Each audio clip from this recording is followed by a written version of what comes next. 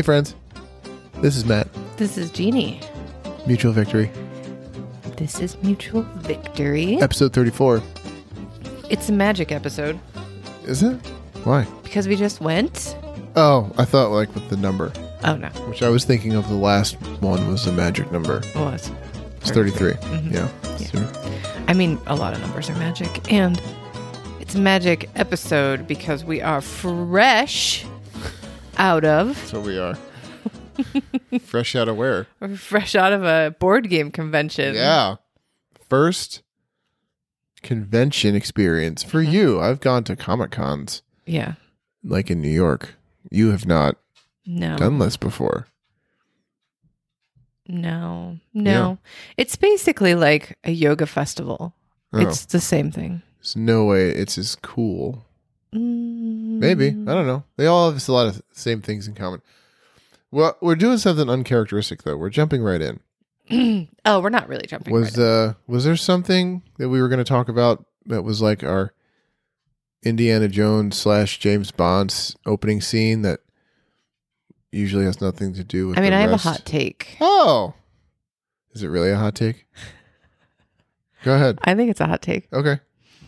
My hot take is, in the spirit of democracy, you like to present that I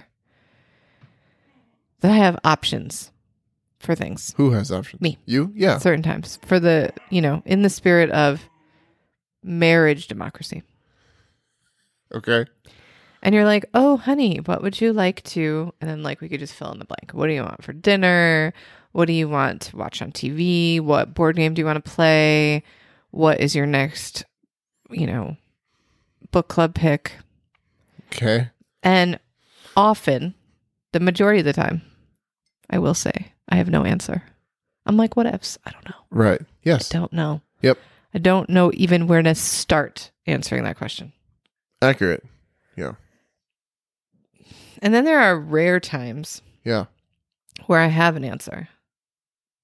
Yeah. I mean, sometimes you have a suggestion. You're like, what about this? Right. Even rarer is when you have an answer that you actually want. Then you tell me. Mm. It's not like you hear what I am asking. You say, oh, I've thought of this. This could be something. What do you think? And it's even more rarer that you have an actual, I want this. And you tell me that in those words. Yes. Mm-hmm. Yeah. And I'm going to say it's a solid 60 to 65% of the time when I do say, how about this? Yeah. That you don't like that answer. 60 to 65%. You wish that the answer was different. Maybe it's not that you don't all right, like it. I would say 50 to 55, but okay, I don't want to quibble over numbers. Okay. However, you don't just simply say no. You're right. And it bites me in the ass. I had this thought this morning. We're You pocket veto. I do. Sometimes I pocket veto, but I need to start saying no a lot more. What? Can you give me the example that came up this morning? No! See what I did? No, I don't know what made me think of it. But you were like, I need to tell that wife of mine no more often. At least if I say, here's the thing, not to interrupt your thought, but if I say, I'm usually a blanket yes for all of the crazy nonsense, or I try to be. Don't even furrow. Okay. Why is your brow furrowed? Yeah. So giving you a blanket yes, figure if I hit you with some no's out of the gate, that doesn't mean the actual answer will be the thing won't actually happen, but at least it'll stem the flood of things. I don't know if that makes any sense. Yeah. I think I'm going to need more If specifics. you hit me with 10 things, I give you 10 no's right off the bat, guaranteed 5 are guaranteed to happen, regardless. Yeah, I don't like this game already. Okay. I don't like it. All right. So I don't like it one bit. You go ahead. So is this okay? I give a suggestion. Right. And you pocket veto. It's a good move. And this has been your go-to for years. For years. Yeah. And sometimes it was like we're doing parenting things. What? Or we're like making a plan about something, or I'm talking about something that is like beyond the event horizon that you don't really want to talk about yet. No. And you don't say no. No. But you don't say yes. It's true. And you act like you didn't even hear the request or suggestion. Like it didn't even happen. To the point where sometimes I'm like, did I say that out loud? I like gaslight myself because I'm like, I don't know if I suggested that out loud or if I just said it in my brain. Now, that's a valid point you bring up. Mm-hmm. And I think don't lose that question. Or did I bring this up out loud? Okay. Because I would say 80% of what is discussed, you actually bring to me out loud. I think there's a 15 to 20% that you think in your head, but doesn't make it out to my ears. All right. Well, yeah. I don't know if those numbers are accurate. So what made you think of pocket vetoing? How did this come up? It came up because last night I was actually like, here are 3 suggestions of things that we could watch. And we're like scrolling through streaming services and I'm like, how about this? How about this? How about this? And you just blew by every single one of them and then like changed streaming services and you're scrolling someplace else. And I'm like, and at one point, what was on the TV? It was an advertisement for a movie that isn't even out yet. And it was just like a preview paused. Okay. And we're continuing to sit in the living room in dead silence. Mm-hmm. And this paused ad is on the TV. And I'm like, so is this what we're doing? Because you still didn't pick anything. So, and you straight up ignored. I could see how you would interpret that as ignoring you. Maybe Okay. I was thinking of an answer or thinking of my options. See, I think you misinterpret pocket vetoing for what it really is, which is like thinking and not ignoring with intent to blow past this question and avoid it altogether. I'm very aware of the difference in your energy when you are thinking and when you are pocket vetoing. Ooh, okay. Yeah. So I need to work on my thinking face. So it's very interesting because it's not a bad tactic. No, it has worked wonders. And if I'm not really invested, like if I don't actually give a shit, I'm like, whatever, that was a pocket veto. Moving on. He'll come up with something then. Yeah. It was just that last night, like the one suggestion that I had, which we did end up watching. I mean, for the official record, I was like, why are you pocket vetoing? You did. What were the 3? One of them was what we watched. Mm-hmm. What do you remember the other ones? That 70s show. Oh, uh-huh. And So you don't even remember. Right. That was like the third thing I suggested. Yeah. And I was like, fuck, I just got to suggest something so that I'm not just bopping around streaming services. Right. All right. Oh, it was Yellowstone, but we couldn't watch it. Yeah, we are going to watch that today. So, yeah, it wasn't released yet. Was the thing I chose A Christmas Story Christmas? No, it was the Four Christmases. That was the second movie we watched yesterday. We did. Evening. Well, we had a really full weekend. Yeah, we did. You're right. I'm just saying is that I, with intention, committed to a movie that we had watched already that day, and you wanted me to do that twice? Jesus. Yeah. Ugh. Yeah. Ridiculous. Yeah. You got a hell yes answer to one movie. You get one of those a day. No, you get 5 a week. You don't get one a day. Well, I think like yesterday was an extenuating circumstance considering weekend, the epic weekend that we had. We did have the epic weekend. We couldn't be like reading. My brain, like I think I read half a chapter last night before we went to bed. Nope. And I was like, my brain can't even do this right now. Do it. I didn't even want to pretend. There was a lot of just energy. Well, okay. A couple things. One is that we are actually reading a book club book. Mm-hmm. A book that we're both reading together. It is Babel by and it's fantastic. K.F. Kwong. that was like one of the most, highly reviewed, rated books of 2022. I mean, you're further in it than I am. I'm like 3 chapters in. I think I'm at 5 It's great. or 6. It's so good. Fantastic. I love it. It's already good. I can't wait to keep reading, but I knew even last night I was not going to at all. I was too tired.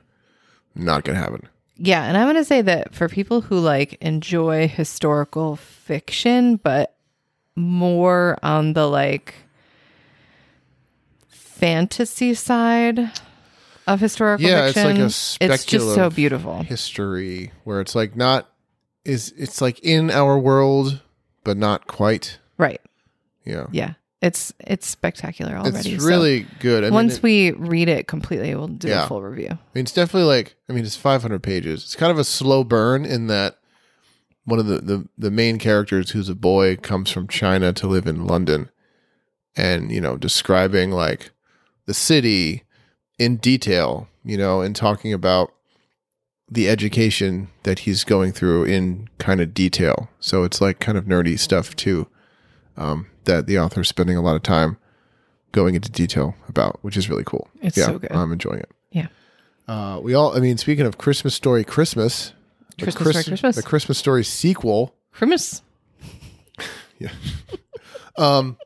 If you, you know what? If you if you like watched A Christmas Story and didn't like it, I think if you even know about that movie, or if you could be told a 2-sentence premise of that movie and watch the sequel, you would enjoy it as much. Like, I don't really think you need to necessarily watch the first one to like kind of enjoy and appreciate and like enjoy the movie. Like, I think it's done well. But if you've seen the original that came out like 30 years ago, of course, there's a lot to love about it. It was really good. I was actually kind of surprised about how good it was and how like emotional and like heartfelt, existential crisis kind of thing going on, which I did not expect. Were taken aback by that. I don't remember at all the original. So this has proved my point. Yeah, I guess, or my theory. And so I didn't go into it having any kind of expectation around what the tone of the movie. And it's always a little dicey. Christmas movies that involve middle-aged men are dicey in the existential crisis zone. Like they always are. They always are. We could do a whole podcast on the masculine archetypes in Christmas movies that are middle-aged dad men. Oh boy. I know. Like it's like a thing. It's like thing. It is totally a thing. Well, I mean, it is a thing, but also there must be a feminine equivalent, and that's on like the Hallmark Channel, but we never watch those. Do you think it's maybe we should for a comparative study. I don't want to watch those though. I don't want to watch those either. It was really wow, we got to think about that. That's really interesting. Right. Anyway, so we won't go into it, but it was really touching. I think I even got man tears. I think I got man tears several times, but definitely towards the end. Oh, I was crying through multiple times. As I get older and actually sappier, I'm having a harder time keeping it together in front of you or people with movies. How did you keep it together? Because have we not gone over my upbringing? All right. Well, this is going to be some unlearning that you do because, crying at movies is like, I mean, people don't see me cry. And it's not because it's not because I have energy around, like, I think crying is bad at all. Crying is as important as shitting. You have to cry. It's not good for you, for your whole body and system to hold it in. It'd be like holding in your poop. So it's more about when people get weepy or teary, it is a pretty normal human response to be like, oh, like, I'm going to take care of you now. Or I'm going to feel bad for you now because you're like crying. Sympathy? Is that what you mean? Or yeah, I feel bad for it might be sympathy. I don't know. It just seems like it it puts other people in the zone of discomfort, and my 9-ness can't have it. So I'm like, I'll just pull these tears in because I don't want other people's fun time to be interrupted by me having a sentimental breakdown. Well, it's different. If I think in a movie, it's appropriate and totally fine to tear up or cry. It happens all the time.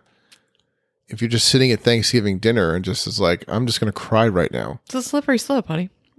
No, it's not. That slope is of a very low grade. Lots of ridges to grab onto. Oh, good Lord.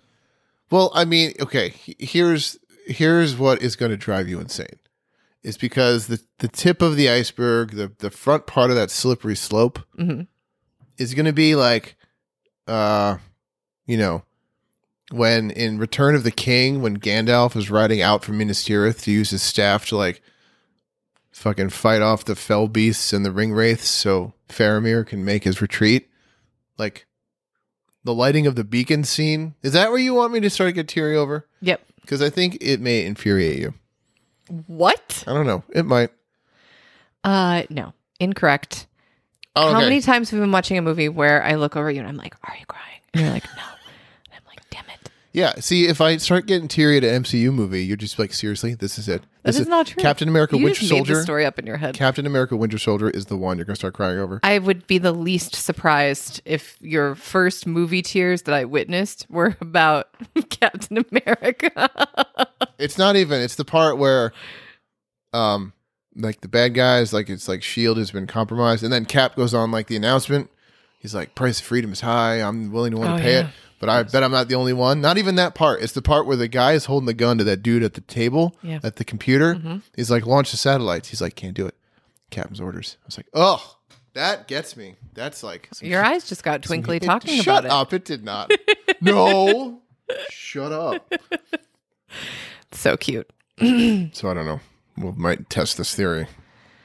I think we should test this theory, and I also think that we should make a running list of the midlife crisis Christmas dad. Die Hard. What? Is that going to the top of the list? We haven't watched it yet. Uh-huh. And then I think we're gonna go see it because it's gonna be at the State Theater. Oh, right. When is that? 10th. Okay. Yeah. Uh-oh. Okay.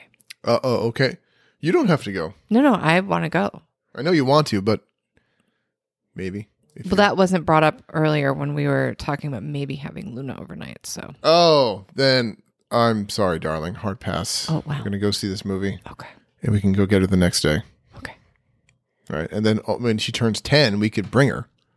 Yes. Yeah. 10 is the appropriate age for Die Hard Christmas time. Absolutely.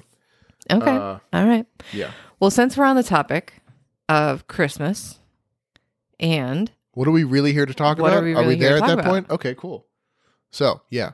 Well, to tie in, we had an awesome weekend at our first fucking board game convention. Can't believe it's taken this long. Yeah. Pandemic. It has, that too. And I mean, we had a lot going on. It's not like we don't spend a lot of time doing nothing. It's just, but still, you're right. There's no reason why it took this long. I mean, like I bought tickets for this in August, and I'm already thinking about buying tickets for one in June or August, depending on how brave we feel like being. But yeah, so the convention was called PAX Unplugged, and it was at the Philadelphia or the Pennsylvania Convention Center in downtown Philly. Like most conventions, a multi-city block, large building. 20,000 people. It's like I think 30,000. I think is what the attendance 30 for the whole event. So like some people, I don't know if you noticed, some people had badges for just like Friday. Some had just weekend. Like you can buy single day, or you can buy like weekend or 3 day. So like between the 3 days, I think they're anticipating 30,000. What is give me your hot take on the convention? Like, what did you think? Like, it was a lot. I mean, I walked in expecting, I knew kind of what I was going to see. Right. But like, so what did you think? I thought it was amazing. I would say that the top 3 things that I would take away from a board gaming convention in particular is one, I was not aware that there would be games there that you can't get other places. Oh yeah, that's like the big deal. I mean, that's part of the draw and going, where it's like you get to see some of these things that before haven't been released, not even released, right? Right, and so there was part of me that was like, oh, this is just like shopping. We're just shopping. Was that on the expo floor? Where all, yeah, like, if we had, displays? if we had like shown up at a mall, but the mall was only board games. Yeah. Like every single store was a board Right. game store. Yeah. So, I mean, what's not fun about shopping for board Right, games? and it was not until like we were there Friday and Saturday, and it wasn't until Saturday where there were some booths of like local stores that were selling games. Yeah. Because unless like if a publisher wasn't there, you couldn't just buy a game. You would the only way sometimes to buy a game is if that publisher had representation at that convention, which not all of them did. But so there were a couple stores that were like, oh, I have not seen this game on the floor. They must not be here, but I can buy it now. Mm-hmm. And it is good for the local board game store scene kind of thing.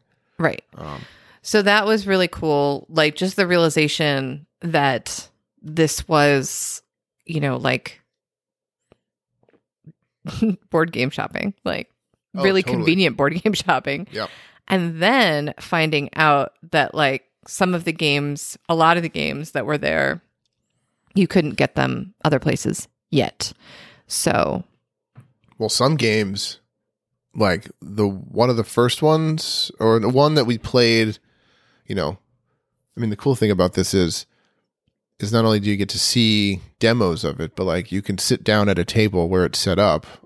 Someone there is like, hey, let me teach you how to play. mm-hmm. And they walk you through it. You play a couple rounds, and then you get to try something else. We played this 2-player game, Beer and Bread, Mm-hmm. which we loved, which we could have bought, didn't, because we thought we were going to go back on Sunday, but we didn't, so we didn't get a chance to buy it. And it's not going to be out for a year, at least 2023 at some point. So mad. I know. It was a good one. Ugh. Yeah, and I think that's the second thing that I really loved about the convention is sometimes the hardest part about the board games that we play is it depends on how you best learn something, And if picking up essentially a manual and reading it cover to cover isn't your way of retaining information and learning a new thing, it can be really hard to learn a new board game has a lot of layers, that is complicated. Yeah, there were games this was pretty light. It's a 2-player game. It probably takes 20 minutes to half hour. Mm-hmm. And again, because we are so immersed in this hobby, we didn't really there's not really a big learning curve. Right. If this was someone's first game, this would have taken a little bit to explain. Mm-hmm. To I would say a novice, someone who doesn't game as much as we do, right, could pick it up and get what's going on. But, for example, when the woman that taught us the game showed me the card, the cards that you acquire and play, my first thought was, okay, there's 3 parts to this card. The top part has this kind of icon, the middle part has this kind of icon, the bottom has this type, and you can play this card in one of 3 ways. Basically, the top gets you resources, the middle makes you make the beer or bake the bread. Eventually, the bottom part is an upgrade. And it's because I've played games, I know that. And it's not nearly as intimidating to learn. But again, I can imagine trying to teach someone who doesn't play a lot of games and they see this thing, it's just there's so much going on. It can be overwhelming, which it is, but also once you kind of decipher it and kind of know what's going on, it's not. You can easily figure out what's going on. But initially, it could be super overwhelming. Well, and that's the thing that was so lovely about being there and being able to sit down, learn a game from someone's, walking you through it, explaining it, that kind of stuff, is you get to play a couple rounds. And because sometimes questions don't even register in your mind until you're on round 3 and you're like, wait, what are we doing here? Because a particular scenario has popped up. Mm-hmm. And so to have somebody sitting there that's oh no, actually, this is how this works and helps you in the flow of the game. That is what I think most board game pubs that we have gone to are missing. Yeah. And I think like, you know, whenever I get all like dreamy about owning a board game pub, it's because I imagine that there are people there who their jobs, like their only jobs really is to sit down and to walk people through new games and to kind of like serve as a coach, like even get called over if there's a question in the middle of the game. Like the board game pubs that we've been to, like what I long for them to be is that setup that was happening at the convention, where it's like you sit down, they walk you through a couple rounds. It's an actual human being that you can ask questions to.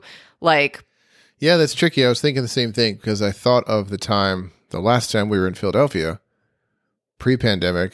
Oh, and you went to Thirsty Dice. Like you, Eden, and Abby went to go see Elton John. Maddie and I went to a board game pub. Yep. And we played this game that even that day or like later that weekend after we went, like 3 years ago, she's like, we gotta get this game. It's like, yeah. And I just like I didn't find it. I think she even went into like Great Escape to reserve it, but I didn't go to get it in time. It's just one thing after another, and I was just a terrible person and didn't get it. But I went past the booth of the company that makes it, and I saw it. I didn't even think. I just grabbed it, went right, and I bought it. So we finally have it. But we were trying to learn the game, and we asked someone to come over and help us. And what he basically was doing, like he took the directions from me, looked at them, and then like skimmed them, scanned them, and then explained as we went. I'm like, I'm doing this now. Right. So like if you don't have quick and easy answers, if you don't know it well enough to say, do this off the top of your head, like you don't need to be here right now. Like not in trying to be insulting, but like you're not, this isn't the help I needed right now. I can do what you're doing. That's tricky. Like you want to have if you want to have a diverse library of games, like you want to have 100 games. It's awesome. You want to have choice, but I mean, but you pick like a top 10 board and you list those board games and like, this is the menu that you get to have an assistant. Right. To Yeah, come. that's true. And then everybody has to know those 10 board games. Yeah, that's true. There's a way to make it easier. There is a way. I have thought about this so many damn times. Because I think like board game pubs have such potential to bring people into this hobby. Especially like the hobby has exploded in the past 15 years. Yeah. Like it went from being pretty niche to like being way more accessible. Like people often ask when they see the games we play, like, where do you find these? Like it's not hard. It's not hard to find them. I mean, a lot of them are at Target now. So like the hobby is expanding, which is awesome. Yeah. And I think like this could be a way to get people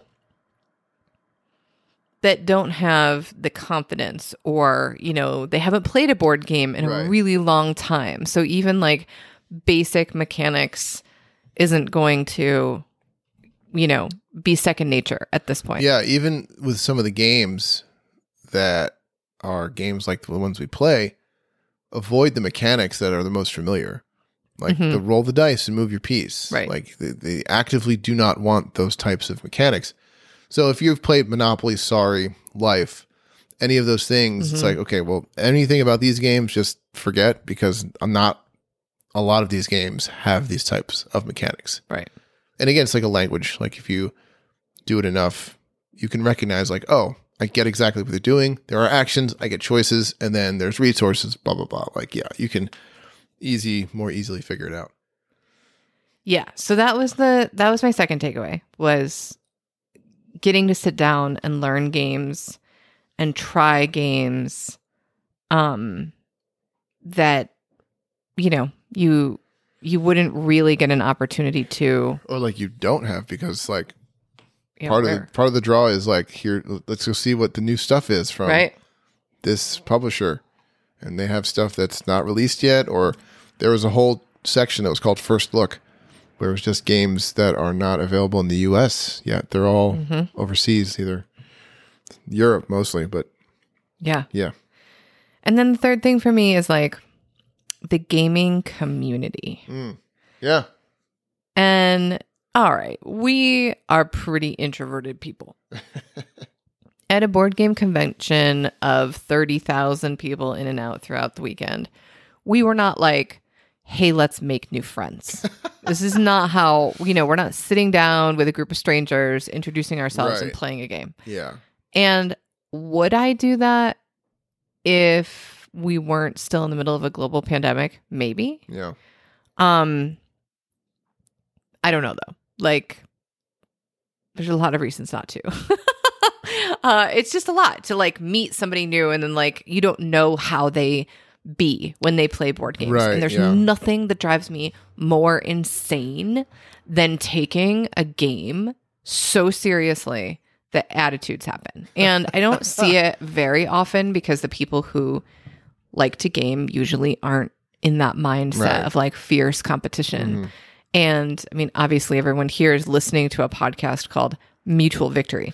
It's not a shock that I am not a fan of direct competition, sabotaging other people. Like, says the woman that gave me the Fool card as we played Everdell earlier. I pointed out like, oh, there's the Fool card. That was because it takes up space in your city. Got that card for free, so takes up space in your city and gives your opponent negative points. Huh? Look at that. That's weird. I haven't seen that yet. 10 minutes later, it's like, here you go. Thanks. Mutual Victory, my ass. So the board game community as a whole, I would say, is very alternative, pretty queer. Yeah, I thought that too. In a good way. Like I wasn't like, yeah. Which felt like just I think that's a good many,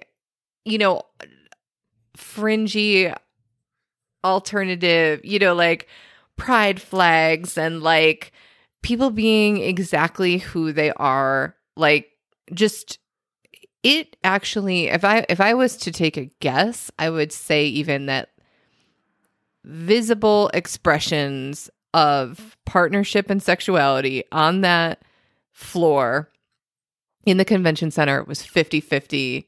I would have said 60-40. But close. But yes. Yeah, like, I mean. And I think it's a good indication of the, open-mindedness of the community is that the amount of people there that were proudly pins, t-shirts with their partners. You know what I mean? It's like wasn't a thing. I think it's I thought that too. Like very welcoming.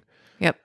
Inclusion, diversity, like, and not, I mean, in just like a very, this is the way that it could be everywhere type of way. Like it just was lovely like that. And on top of that was the layer of, generally speaking, a community of people who care about one another. And oh, well, yeah. I mean, it was a vaxxed and masked event. 100%. And in the time we were in, the hours upon hours we were there, I think I witnessed one person being told to put their mask on, which they were like, oh, yeah, sorry. Right.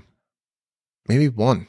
Yeah. Like it was not, I mean, everyone was most willing to do this, to have this event, you know what I mean? Yeah. And feel and be safe in such it is a huge space, but again, there are thousands and thousands of people, especially in the first look section and the game library section, which the game library is just like, they had 100 games or so. You just go check it out, go to a table and sit down and play it and figure it out if you want to play it. I did love that in those two sections, like just rows and rows of tables, they had signs, usually for the first look. Actually, in the other section too, where they had two signs, like looking for teacher, and you put it on top of the box, or looking for players.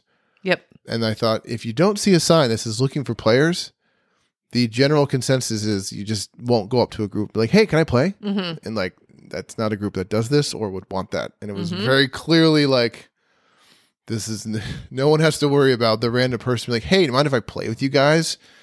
Like, no, I don't want you to do that. Yep. So. And I saw a wide variety of age groups represented and people there with their children. Oh, yeah. Didn't you see like a pronoun something?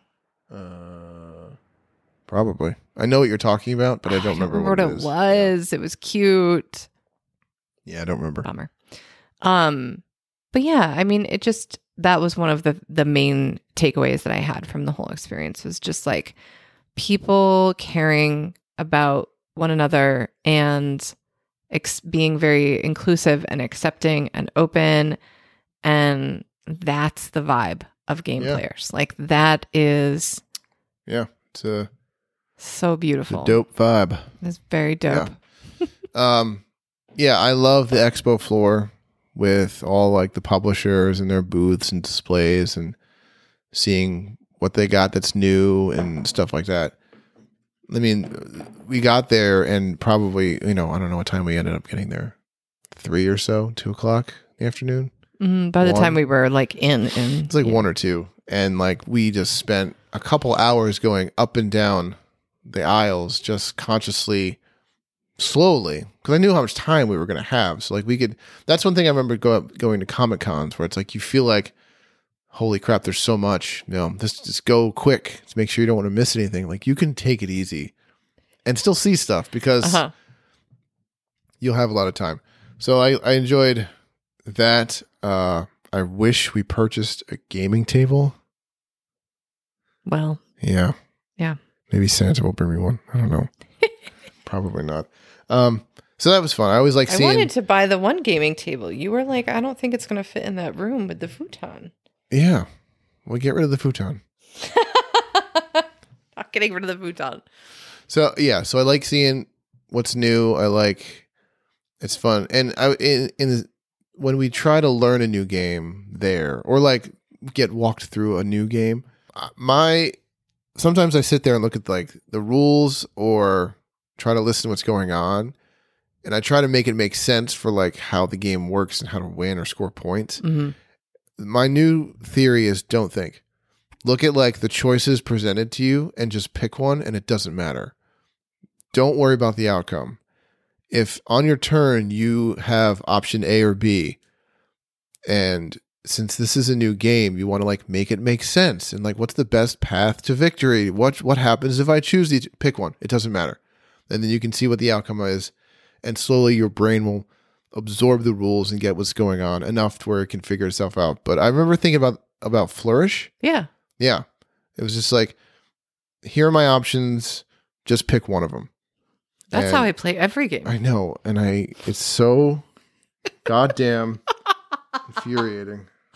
I'm just like, this card's pretty. If that's the way you play Everdell, keep it up. Because I whooped you earlier today. Oh, you didn't whoop me. I beat you by like 10 points. Yeah. Like 40-something to 30-something. Anyway.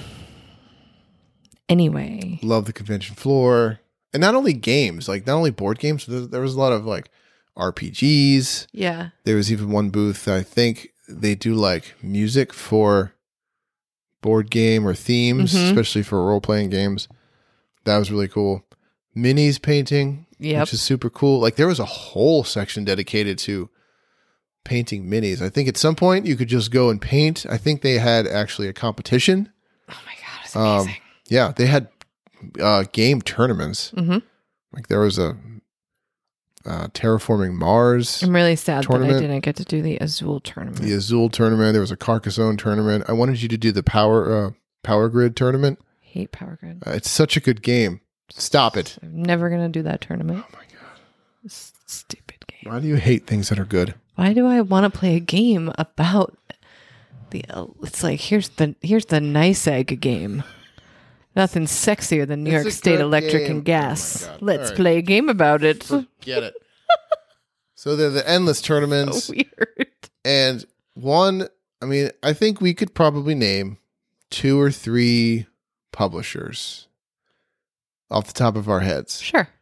And I expected one of them. I would have hoped for one of them to be there, but they weren't. I think it's probably the same one we're thinking of. Fantasy Flight? Yes. Yeah, I don't know why. If maybe it's a smaller convention, because I'm looking at the numbers for other big conventions. They're upwards around 50,000 or so. Well, you know what? I don't know. This is how we decide which convention we go to in the summer.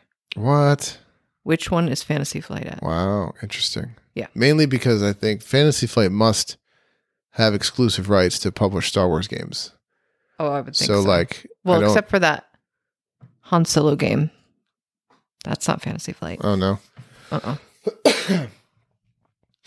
But I don't know what else new they got going on. I haven't like been on the website or checked it out, but it would have been cool. But we did get to see, I don't know if it was just tournament or like free play, where it's just like 2 people could sign up with their minifigures of Star Wars Legion and play.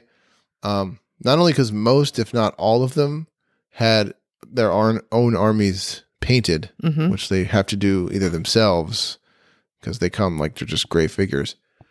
But also, like, apparently the dude that organized that had 3D printed tables of terrain and buildings. So many different planets. Yeah, like there was a Mustafar, there was a Sarlacc pit one from Tatooine. Kashyyyk. There was a Hoth one with like a downed AT-AT.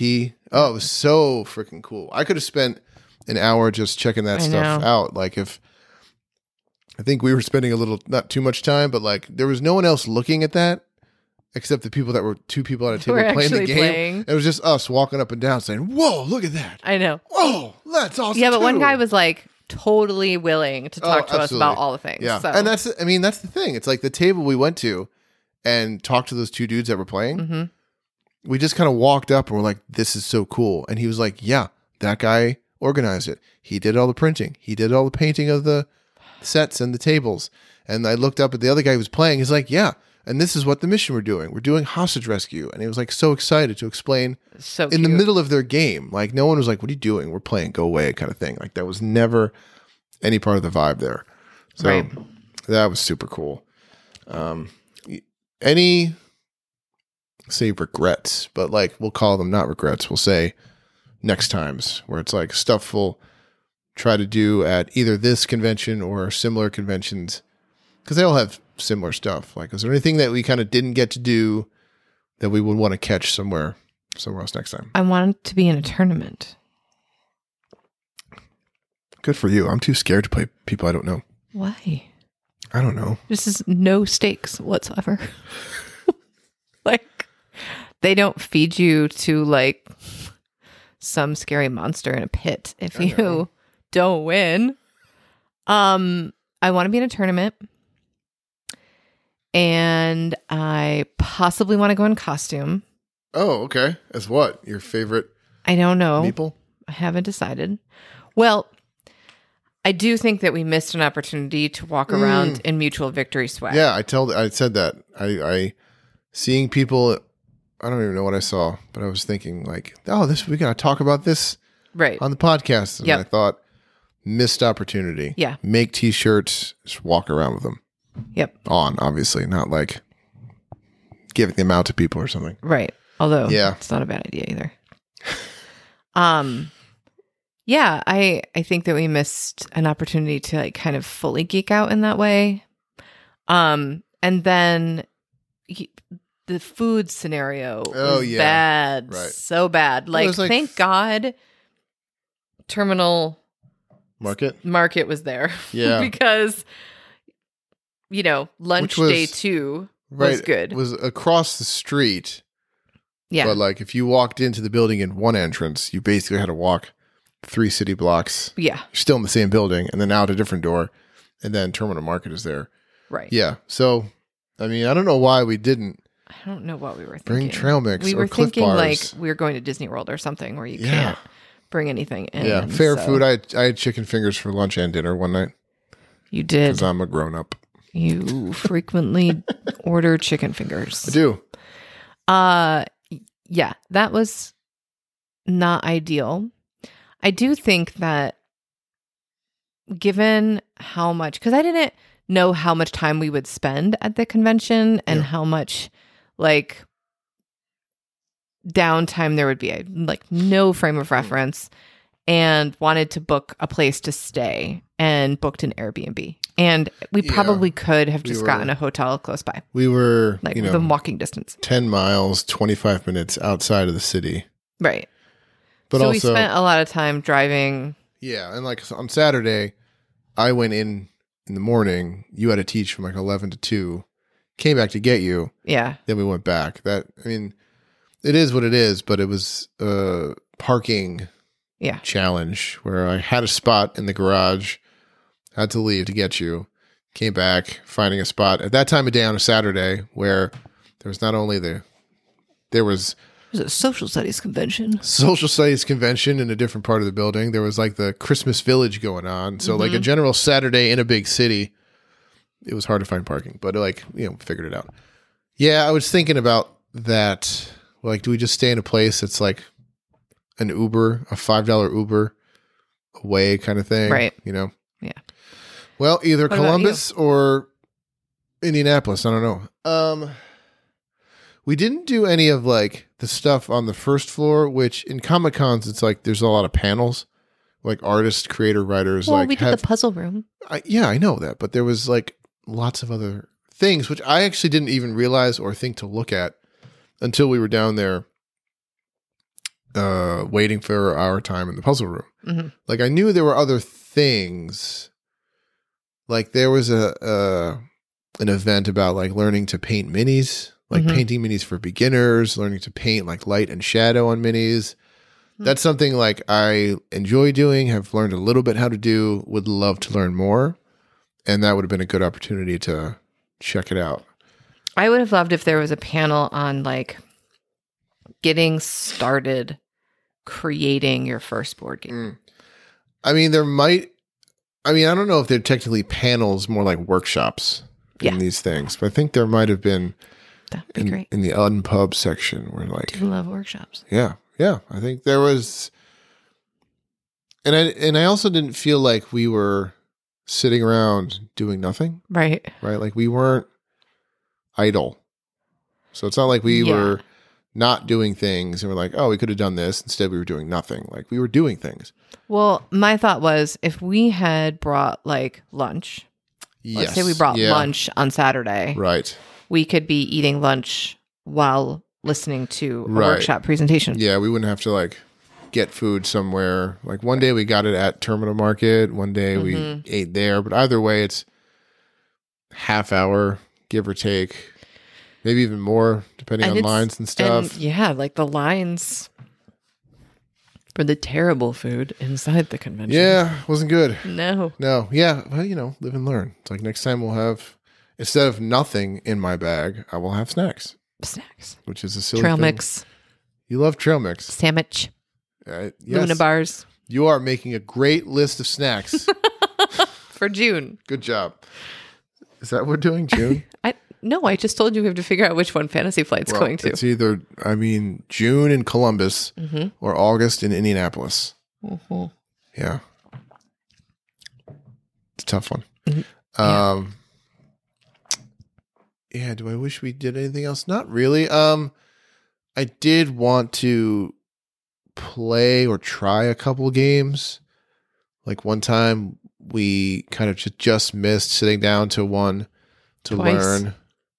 Yeah, one. We were thwarted twice. One time, though, there's a new version of Splendor called Splendor Duel, which is just a 2-player game, which is a guy at the booth was explaining there's some changes to gameplay. It seemed cool. I wanted to try, Special powers. Yeah. I've never heard a grown man that I don't know talk to me about special powers. Well, you have not been to enough conventions. So much.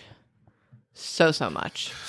Yeah, so I wish a short period of time. There were a couple times where we're like, oh, there's an empty spot. Let's go. And someone just slipped in and snuck in there in front of us. I don't feel so bad about not playing that one game that we're just like, fuck it. We're just going to buy it. Oak. Well, because this giant game called Oak. Not purchase a game about druids. I know it's that is the name of a tree. I know. So I'm a sucker for themes, like they make or break. At one point, we came around the corner at the convention and I was like, "Whoa, this is all space." And I just wanted to turn around. I don't know. I only care about space when it's Star Trek or Star Wars. Oh my God. I don't know why. Ugh, grow up. I don't understand why we have to have this big obsession with space, so I just avoid it. Clearly. I run away. I know. And Terraforming Mars is a great game. I want to play that game a lot, but you never really want to. I'll play it. No, don't play begrudging me. Don't do me a favor. This is not what I wanted in my board game playing. I would be happy about it if there I said was, yes. One or two times we tried to sneak in and play a game, but someone snuck in front of us. One time with Oak, we're just like, I liked how when we were discussing Oak about when to buy it, we the more I think about it, we both were acting like we were trying to let the other one know we wanted to buy it instead of just like saying it. Because I approached them like, so we could just read the bag and buy it anyway. Maybe, I don't know. And you were kind of the same way, like, should I, too shy to mention or too shy to say, why don't we just buy it? We were both like tiptoeing around it. We were both like, let's just go buy this thing. Yeah, because I didn't think at all you wanted to buy it. I thought I was talking you into it. Oh, God, no. I was like, who cares? Let's go just get it. I was like, how many games are in his backpack right now? There were none because I got a lot when I was there without you. When you were there by yourself. Yeah. Oh, man. And I'm sad that I didn't get that little bun game. The steamer buns. Oh, yeah, the food. The little buns. They were so cute. Do you remember the name? I took a picture of it, actually. No, but I'm sure I could find it. It was just so different, like, and this is one of the things, like, people, I got a text message today from someone that was like, buying Christmas presents, here's the age of the kids. What are we getting for games, Really? Yeah. Oh. And, like, for me, it's beyond just like, here are some really great games. It's like, here's a good variety of themes and here's a good variety of mechanics. So you're not doing the same thing basically in a different medieval version, village. Right. Like,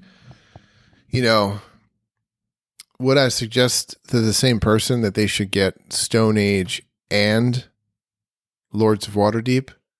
Not necessarily, because they're both worker placement. You have a bunch of meeples, you put them on spots, you get the resources to spend on other things.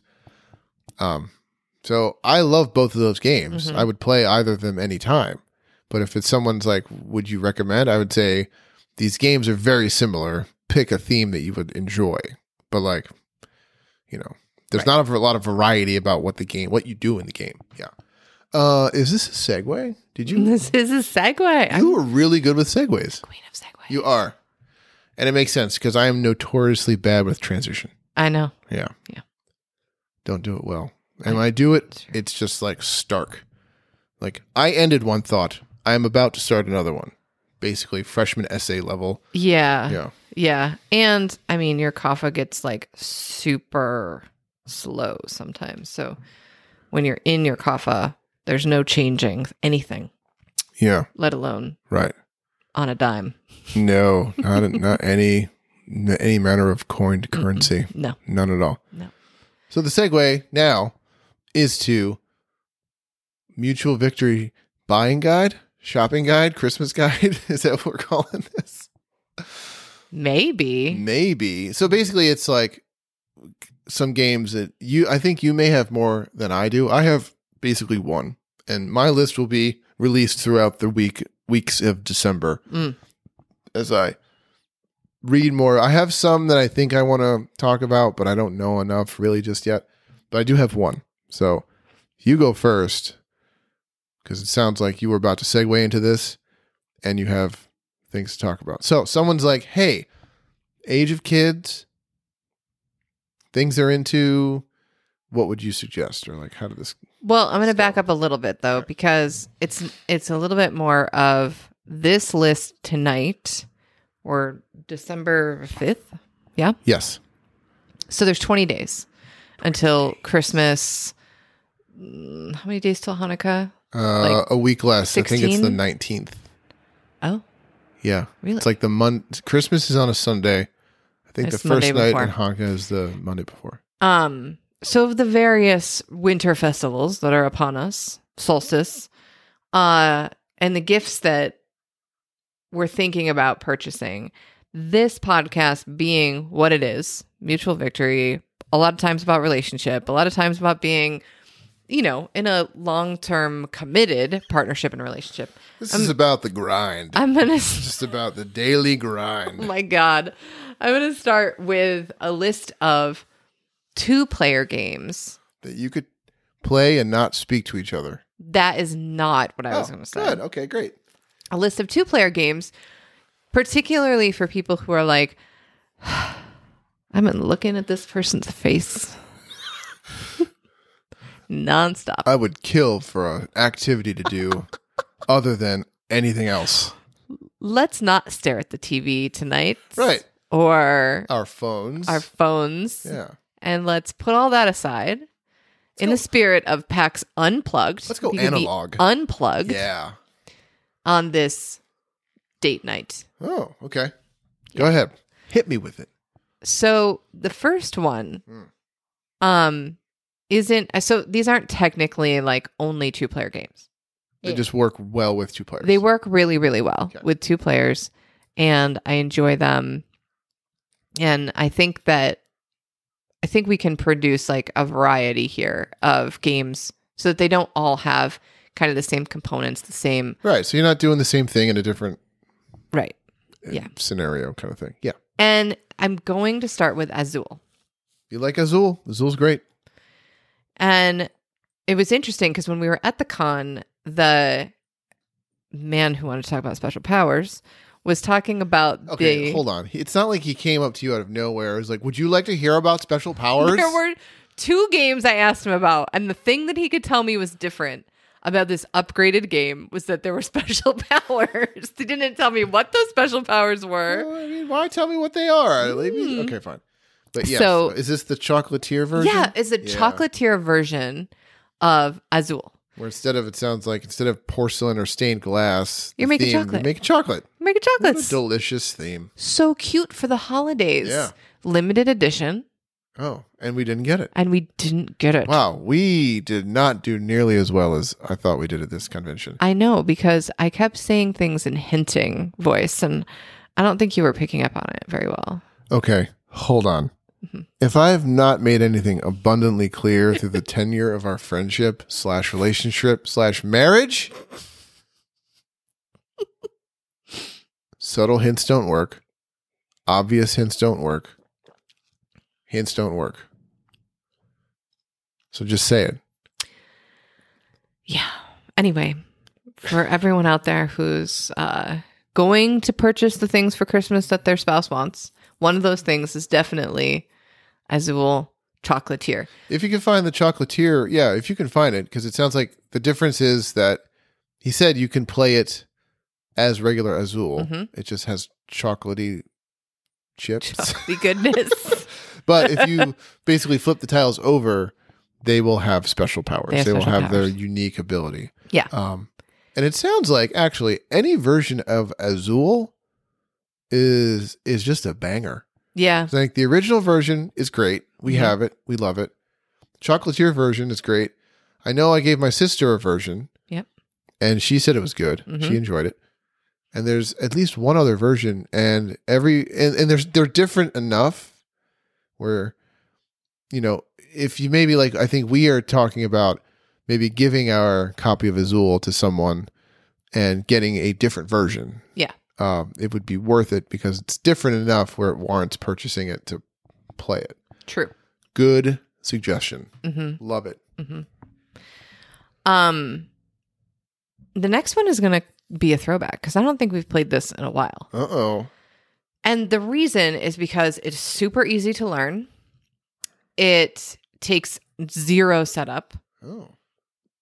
It could be put in the coffee game category. Coffee game category. Oh.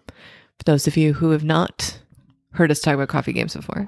For those of you that haven't. For those of you who haven't, is the game that your brain doesn't really need to be 100% online. Oh. You could be in the morning time drinking coffee, sort of slowly waking up and play this game together rather than stare at your phones, sitting on opposite ends of the couch drinking coffee. So it's like a nice, morning. It's called Tsuro. Oh, yeah. Tsuro is, and I think that there's 2 versions, right? Yes. And they both have the same, relatively simple mechanics. You lay out a tile, you move a pawn basically along a path that you have created. Isn't that what the word means? Like the path? The path, I think. I think so. Yeah. Yeah. So the object of the game is to be the last pawn on the board. Yes. And the pawns start off the board along the side. It's just a square. Mm-hmm. And then you lay a tile down and there are 8 dashes basically, 8 lines, and each are a different path. And you have to follow them until you can't go anymore. Right. And that means that they could link up and send you sailing right off the board, like in which case you lose. A tile, you want to keep it on the board, but sometimes the only tile you can play sends your piece off the board.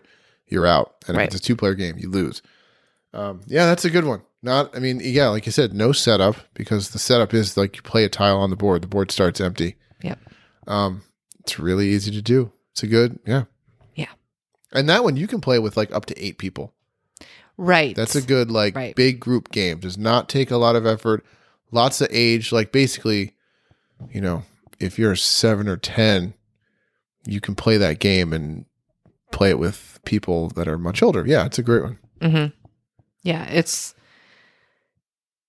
probably one of the, games that I'm like, oh, this is so easy and a really great game to play, particularly if you don't have a lot of time. Yeah, 20 minutes max. And I forget about it sometimes. So it's good to revisit. Good one. The oldies but goodies. Nice. How many do you have total? 5. Oh, okay. Go. This is just like for, Christmas funsies. Right. And so far, these two are under the $50 mark. Azul, maybe 40, but even I think it might be under that. And it's not expensive. What do you got? What's next? Marrakesh. Oh, yeah. That's another good one. Marrakesh is another really good 2-player. Again, how every response you give, I'm like, oh, yeah. Oh, that game. Good one. Oh. So I just won't say anything next time, and we could just all assume that I said that. Or I could assume that you hated that thought. You're like, oh, I hate that stupid game. Oh. Unlikely. Yeah, Marrakesh is good. So that's 2. Is it 2-player only? I think so. No. Yes. Could be 4-player? I don't know. You talk about it. I'll go look. Regardless, we play it most of the time as 2 players. And the premise is you are rug salesmen, rug dealers, and you're kind of competing for stall space, essentially. And so you're laying out these beautiful little rugs in a particular pattern, and you get points at the end of the game for the amount of space that your rugs are taking up. And if your opponent lands on your rug space, then there's some payment that has to happen. So it is direct competition, and it doesn't feel mean because you're just competing about rugs. So that's cute. And the components are adorable. And you're trying to be the best salesman, basically. Yeah, in some ways it is direct competition because I can do a move where I place one of my rugs directly over yours. Right. And that then occupies your square and it's now mine. But it's never to the point where doing that takes a lot away from you and makes the game unplayable. Right. Yeah. So that way it works. 2 to 4 players. 2 to 4 players. That's what I thought. Works great with 2. Love it for 2. Because I remembered 4 separate rug patterns. That's right. Yep. Gotcha. Yep. Yeah. Cool. Do you like that game? Yes. We don't play that game very often. No. And again, very little setup. Yep. The game is laying out your pieces on an empty board. Mm-hmm. So yeah, not a whole lot of time setting up, which can be a lot. Like if, I'm the one that does the game setting up. And sometimes it's like, okay, we spend 15, 20 minutes setting up and then we play the game. Then I put it all away. So it's time consuming. I love it. But also to take out a game where there is no setup is kind of nice too. Mm-hmm. Yeah. Mm-hmm. What's your number 4? So my number 4 is because Christmas time is here. And this is a Christmas thing. It's not, but it is. Like Die Hard. Trains. Oh, okay. So Ticket to Ride. Yeah. I don't love playing Ticket to Ride with more than 2 people. So okay. It's kind of like Splendor in that way. I prefer to play Splendor with only 2 people. I prefer to play Ticket to Ride with only 2 people. Is Splendor your number 5? No. Oh, nice. And the thing about Ticket to Ride is, again, very low maintenance on the setup. You lay out the board, you deal some cards, you don't really have to do a whole lot. Right. The choices on your turn is you either draw cards or play trains. Like there's not, you're not over, it's not an overabundance of choices. Sometimes having a lot of choices is great and it can make for a deep, rich, interesting game experience. Sometimes it's like, I need 2 choices and that's all I need. And it's still a really fun, interesting game. Yeah. I love it. It's fun. There are different places of the world. So there's different Ticket to Rides based on different geographic locations. The original version is a map of the US. We also have the Europe version, which is fun. I like it. I think we got the Asia map too as well. Yeah. Yeah. But there's tons. And it just has that a different feeling of a train, putting some trains under the tree. Polar Express. Train around the tree. Right. Could have a whole little theme night around the trains. Ticket to Ride. Mm-hmm. Yeah, that's good. Love it. Yeah, and so if we look at this game in comparison to the other games that we've talked about, it's like, when you say this game, do you mean your number 5? Ticket to Ride. Oh, Ticket to Ride. Okay. There's just different actions. Like you're trading in cards to lay tracks, whereas your whole role in Marrakesh is laying out like carpet tiles, basically. So this list isn't comprehensive because it's more about like different varieties of ways of playing and mechanics in the game. Yeah, props to that list. That's really good.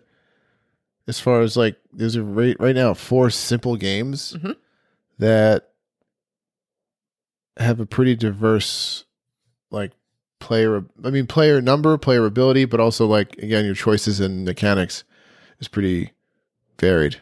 Well done. I can't wait to see what number 5 is. Number 5 is going to kind of be out there. Wait, hold on. Okay. Ticket to Ride. If you can play friendly competitive, you can play. Ticket to Ride is usually up to 5 people. And the space gets a little tight on the board. Makes me grumpy. I like it. Makes it interesting. It makes it a race. You want to get your track down before someone blocks your way, and then you have to go a little bit longer out of your way to complete your route. I don't like it. Yes, if it's just the 2 of us, there's plenty of space. Which is, it's good. I don't mind it. I like it. I like it very much, but also I very like having 5 people at the table for this, because it just, I don't know, adds a little bit of that friendly tension. As long as you enjoy the group you're playing with, it'll be fine. Oh, so what's number 5 that's out there? So these are all really out there for someone that doesn't have a foot in the gaming world, but it's true. It's true. But anyway, go ahead. So the one that is out there is, I would say, it's different because it probably doesn't really have like a Christmassy or like a holiday time kind of vibe. It does take a little bit more setup. It's probably the most complicated, but there has to be a cooperative game on this list. And cooperative games, when you're only 2 players and trying to stay focused on only 2 players, can get hard because there's there's only so many things that you can do when you're playing a cooperative game that doesn't have as many players to support the mission. And it's going to be Pandemic the Cure. Oh, okay. Because we don't have any dice games on that list. Yeah, no. And there's something really, really fun about rolling mass amounts of dice. Yeah, and gamers, we just love rolling dice. It's so fun. Yeah. And, we're in year whatever of the pandemic at this time, and I don't think anybody knows how, germs are spread or prevented or treated or anything. So why not also include some learning? It's not really that kind of game. It's not like... There is a global pandemic, and you have to fly around the globe and treat people. Right, but it's not like, I'm going to choose the wash my hands action. That's true. That would be a good action, though. That would be fine. Be a helpful action. It'd be weak, but I mean, you could do more. Anyway, this isn't like that kind of educational game. But. So there are different colors of dice, and the different colors of dice represent different types of disease. if they were going to make an actual like COVID version of Pandemic, which they probably won't because it's in bad taste. Yeah. They could do different like strands of the virus being different colors. It'd be very interesting. I don't know, man. There's like how many this game I want to get for only because of its size is Zombicide.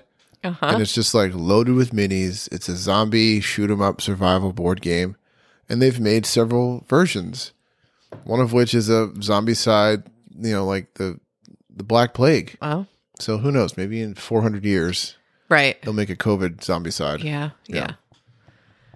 Or but like maybe even the National Archives rule of like 70 years, right? Yeah, maybe the census records. No, that's a good game. It's a good gut. It's cooperative. It's got the dice chucking, lots of rolling dice. Yep. So it's based off of the cooperative board game Pandemic, which is in my top 5 that I will always recommend to new players because it's so good. And Pandemic the Cure, I think, is a little bit less complicated because yes, very much so. The setup is less complicated. Yep. And it's like the dice tell you exactly what you can do. You're making less actual decisions because you have less decisions you can make. You have to follow. Than original Pandemic? Yeah. Yeah. I would argue this is the more complicated of the games on this list. Yep. But I don't know. I would not let that deter anyone who wants to play. Again, it's good for 2, but you can play up to at least 4. And I mean, like I said, it's more complicated, but the dice tell you what to do anyway. So it's like, whereas Pandemic, you kind of have 4 actions and you have to figure out and make a plan of what you're going to do with those actions. In Pandemic the Cure, you roll the dice and it tells you the things you're allowed to do. And that's all you're allowed to do. So the decisions are a little bit more left up to the fate of the game. And it's a great cooperative game. There's still options and choices. But again, with Pandemic, you get to do 4 things. And here's a list of the 8 possible actions. And you're like, well, what do I do? Like you could, it's up to you, man. Like any combination of these things is good to do. Just got to pick 4. Yeah. Or pick 1 and do it 4 times. Yeah. So, I mean, if you're going to think about getting into gaming with your spouse, wanting to have some of these things on the shelf. Family. I mean, these are good. Or family. Yeah. I think if you have, these are good family games, I would say. They're pretty not heavy. I would say lightweight, medium to lightweight, where they don't take a whole lot of time and don't have a whole lot of rules. Yep. Yeah. And particularly like in the dark times of the year. I don't know if this is true for everyone, and we've been talking about it lately. It's like sometimes there's that gap of time between, 5:30 and bedtime where it's just like it feels late. Well, it's always motivation isn't high. The gap between sunset and when you go to sleep. Yeah. Like, when you can't go outside. Right. Then it's like, Jesus, this part of the day lasts forever. Can I go to bed yet? It's 7:30. Right. So I would say yes. You would say no. I mean, no, because then you're going to get up at 3:00 in the morning. That's what's going to happen. So this is a, really, really lovely way to spend. And this is often when we get evenings. into like, hey, let's play Yeah. all the games we have. Just pick one and 1 or 2 a week and just do it. Yep. Which we did last year until like spring. Until spring. Yeah, it's hard to do. Yeah. Can I tell you my one game that I thought of? Yes. This is for if you have a Star Wars fan in your family. Mm-hmm. And that could be a child. Mm-hmm. I think if you have a Star Wars fan who's 10 and up and you want something that's less complicated but super fun, Star Wars X-Wing. Mm-hmm. I think that's the base game is like $35. It's all you need. It is a miniatures, flying, dogfighting, blowing up spaceships game. Yep. And the miniatures are excellent. Like they're pre-painted. It looks just like a movie prop. Like if you zoom in, take a picture, zoom in, it looks like it could be in the movie. And the rules are pretty simple. Like a lot of these games, especially like combat games, maybe, where you can get the base, like a very basic version of how a turn works and what happens. There are other levels you can dive into if you want to increase the complexity. But if you want to keep it simple, you totally can. And I think if you know someone that's young and likes Star Wars, this is a fun game. The base game comes with an X-Wing and 2 TIE fighters. Someone's the Empire, someone's the Rebellion. And it's a flying game. You have miniatures on these little stands. You secretly pick the path you want your ship to go. You unveil them together. You use the templates that they give you to move your ships. And then you roll dice to shoot each other. Mm-hmm. And it's super accessible and super fun. And this, along with the other games, YouTube is your friend. Yeah. Like, these games have been increasing in popularity for the past decade. And with that comes the ever-increasing amount of people with YouTube channels dedicated to just explaining rules to these games really, really well. Like, a lot of these, if you look up how to play Star Wars X-Wing, Fantasy Flight has their own, but there's also a dozen other people who make videos that are equally well produced that show you how to play, explain it, and actually have 2 people playing it so you can watch it. And so explain it like succinctly too. Yeah. Like, you can find short. a 10-minute video, start to finish, that gets you started playing very quickly. Yeah. So if you have a Star Wars fan, there's lots of other great Star Wars games, but I think the simplest one is X-Wing. That's what I would go for. That's my one for this week. Maybe well, and it's also like a double bonus of a game too, because it's like you're getting toys and a game. Yeah. And if you like the game, the best part is they have expansions when you just buy more ships. You just looked like your dad when you said that. You just fall down the rabbit hole and buy more ships. You can buy the Millennium Falcon and Boba Fett's ship and all the other ships. So if it's a hit, you have presents lined up for years. It's great. It's true. Yeah. And as somebody who, isn't a big fan of direct competition. We did a mission playing X-Wing one year with the transport. And the only, the whole mission was just to escape. That was it. It wasn't to, shoot everybody else's planes out of the sky. It was just to get from point A to point B. Basically, the opening of Empire Strikes Back. You were evacuating the base on Hoth. Oh my God, it was so good. Yeah. It was the most fun. Yeah. Cool. So that's the list. I think anyone who's been remotely curious about this nonsense that we do has a good place to start. So I guess I'll think of more as the weeks go on, because we did pick up some I bought a couple at PAX that I've heard and read about being easy to play, easy to learn, good with a lot of people, good party game, good holiday game. So I want to play it before I talk about it, but it's supposed to be pretty good. So good job. Stay tuned for more of Mutual Victory's buying guide, along with, next topic, I can't wait to dive into the masculine energy of Christmas movies. Oh my God. I can't wait. This is going to be amazing. Christmas crisis. Midlife Christmas crisis. Midlife Christmas crisis. Next episode. I love it. This is Matt. This is Jeannie. Thanks, everyone.